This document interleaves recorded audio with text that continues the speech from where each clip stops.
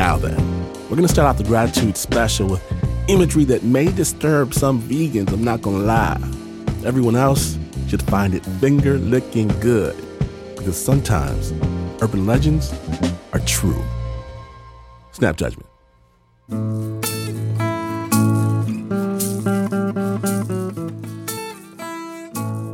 So this story is brought to us courtesy of Troy. Troy Waters. He's a farmer. Been farming pretty much all my life. Still right here in Fruita. That's Fruita, Colorado. It's a small town just outside of Grand Junction. And the business runs in the family. He farms, his father farmed, his grandfather farmed. But the family member he learned the most about farming from is Lloyd. Lloyd was my mom's grandpa, and I spent probably as much or more time with him when I was younger, growing up, than I did my own dad. And he was a hard man, let me put it that way. Ornery, had a mean streak, but he taught me how to shoot, taught me how to skin, taught me how to trap. The other thing he taught me is he taught me how to drown the skunk and resuscitate it. Wait, what does that even mean?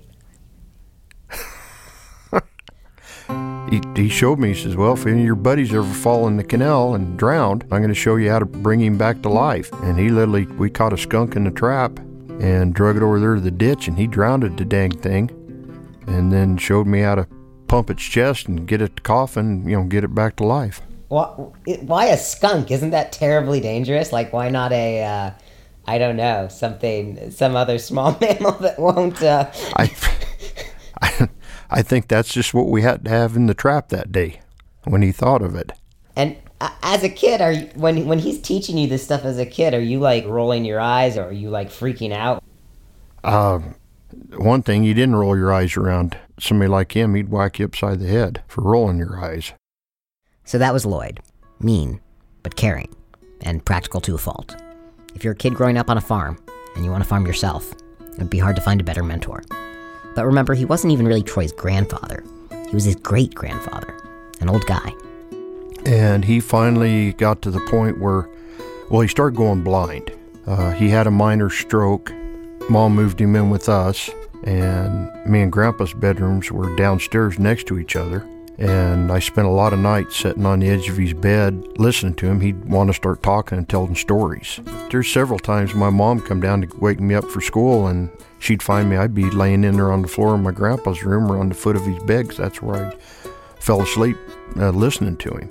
And it was when we was living with him that I actually found my grandmother's scrapbook that she kept of Mike the Headless Chicken. Now, if you don't know about Mike the Headless Chicken, don't worry. At this point, Troy didn't either.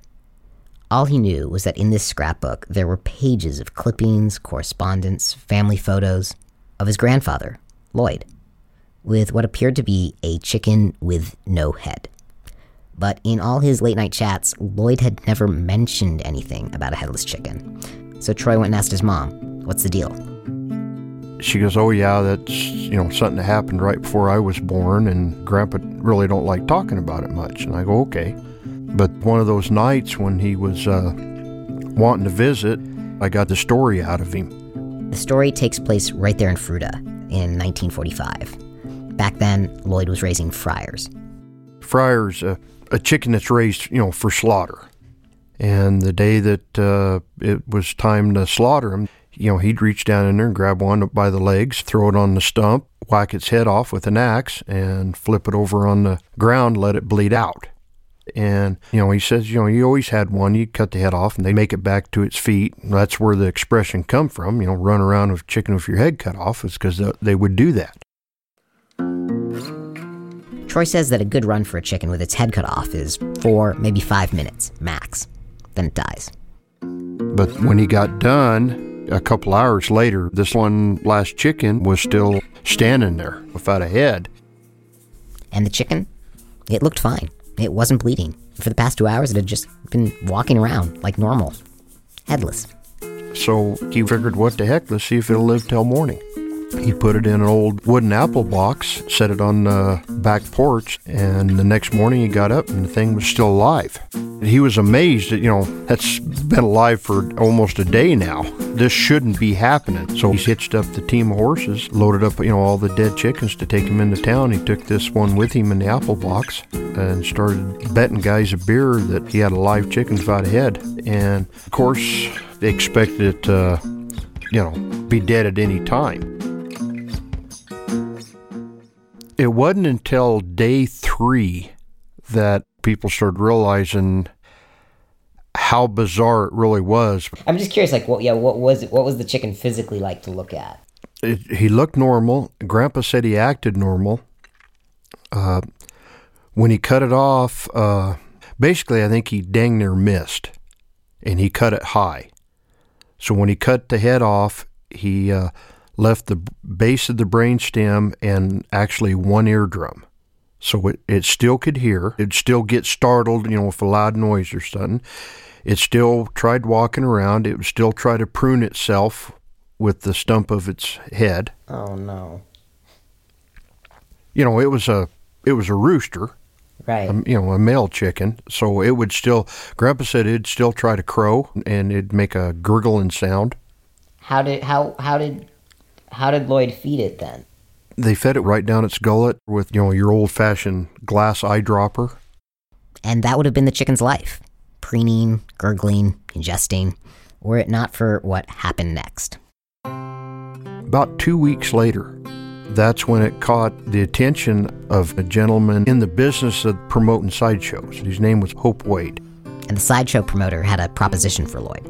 He told Grandpa, says, we could travel around the country with this thing and you could make a little money off of it. And, that was right at the end of the Great Depression. And Grandpa was still pretty much farming with horse and mule. So he took Hope Wade up on his offer. And it was a good thing he did, because it turned out that Hope Wade was... there's no other term for it. He was a marketing genius. Because he didn't just throw this chicken into the sideshow circuit right away. It's more like he rolled him out. Phase 1 was to give this chicken some credentials, to make it more than just an urban legend. So he took it to a university, a biolab in Salt Lake. And the scientists there surgically removed the heads of several chickens to try to duplicate the chicken's condition, and never got any of them to live for any length of time. Now that the chicken was a bona fide scientific phenomenon, that allowed Wade to initiate Phase 2, the press. He got Life magazine to come and take pictures. Hope Wade says, well, we need the head. Well, Lloyd never thought about keeping the head. So the head that's in all the photographs was not his true head. It was donated by another chicken. And if you look at the Life magazine photos, you can see why Wade was onto something here. There's the body, and right there on the ground next to it, there's its head, staring at you, looking almost kind of forlorn. Hope Wade's also the one that come up with the name, Miracle Mike the Headless Chicken. Did he have any name before that? No. With Phase 3 completed, Wade declared that Miracle Mike was ready for the big time. Or, I guess, the small time, because, it's a sideshow. They had him in a tent, and they would have callers, is what they called them, standing out front. Grandpa said they'd usually take turns, either him or Hope Wade, to try to convince people to pay their 2 bits to come inside and actually see him. His only problem was when people would come in, most of the time he'd just sit there in the straw like it was asleep. Because in Mike's world, it was always night. And they'd have to prod it and get it walking around and, try to make it active to prove that it wasn't dead. Some people were amazed, some people were horrified, but, part of what made Miracle Mike work was Grandpa was there, because he was the man that swung the axe. The man and his chicken proved an irresistible combination. Mike was a hit. In Salt Lake, in Phoenix, on the boardwalk in Long Beach. At some point, there was a whole tour of the South. And at his peak, Mike was probably making several $1,000s a week. A year passed, a year and a half, and Mike's fame spread far and wide. There's letters that are only addressed to the owners of Mike the Headless Chicken 200 miles west of Denver. And them letters found their way to my grandparents. Some of them were good. Most of the letters Grandma kept were hate mail. There's one letter that actually compares my grandparents to the Nazis for their cruelty of letting Mike live. And I did ask Grandpa about that. I said, "What do you think about that?" And he goes, "Oh, hell." He goes, "That chicken had the best life of any chicken." He says, "It was nurtured." And his words were, "Got to see more of the country than any other chicken ever got to see, even though it didn't have a head." Did Floyd or Wade, did either of them ever develop feelings for Mike? I'm sure they did. I mean, how could you not? It had to have been taken care of like you'd take care of an infant, a baby. So I'm sure you'd develop feelings for it. Did Grandpa ever admit that to me? No. That wasn't the kind of man he was. And during this time, was there any sign that Mike was flagging? No, he was doing good. But one day, Grandpa came back home from the sideshow, and he didn't have Mike with him. So everyone asked him, what happened? And he'd always claimed that he'd sold it. Just told everybody that he got tired of traveling all around the country, and it was fun for a little bit, but he was ready to come back to the farm. Somewhere around 2 years after, one of the local newspapers asked Grandpa if he'd heard from Mike and if Mike was still doing good, and he goes, "Oh yeah, he's still doing good and still traveling around the world." But he never did say how much he sold it for, and everybody thought that my grandfather had made millions. And it wasn't until one day, sometime in the 80s, a lady from the local newspaper called up, and she asked him who he sold it to. And he says, "I didn't sell it, it died." And I remember my mother was in the kitchen, peeking her head around real wild-eyed and looking at me. And I looked back at her because that was the first she'd ever heard of it. And, that intrigued me. "Well, what happened, Grandpa?" And he finally broke down, and he actually had got a tear in his eye, and he says, "Well, I let it die. It was my fault." What happened is when they had it in Phoenix at a sideshow, they brought it back to the motel room with them. And that night it started choking. And they, woke him up, and they went to get the bulb syringe to clear his throat. And they had forgot it at the sideshow. And before they could find anything to clear its throat, it choked to death on him.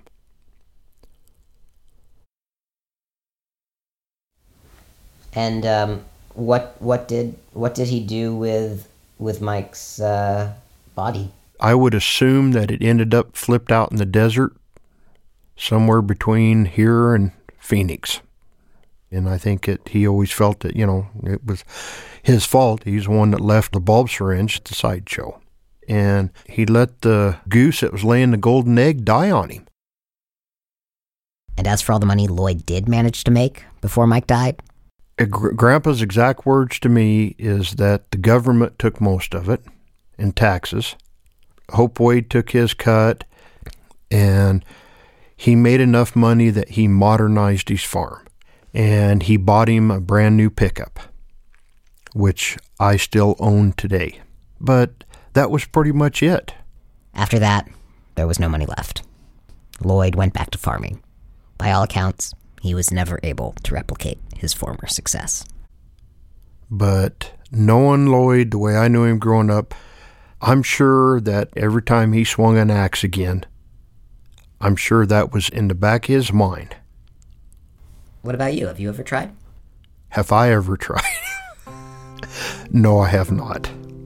Has the thought crossed my mind? Yeah. Just as a laughing thought. But no, I think if I did one today and actually lived, I don't know if I'd let it live. I think I'd finish the job.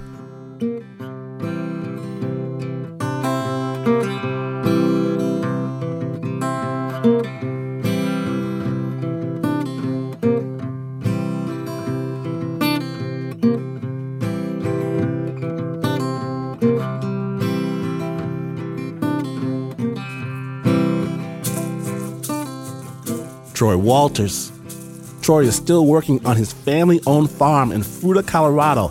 And for more information about Mike and his legacy, visit our website, snapjudgment.org. Original score for that piece was by Renzo Gorrio, with additional instrumentation by Andrew Vickers. That piece was produced by Headless Joe Rosenberg.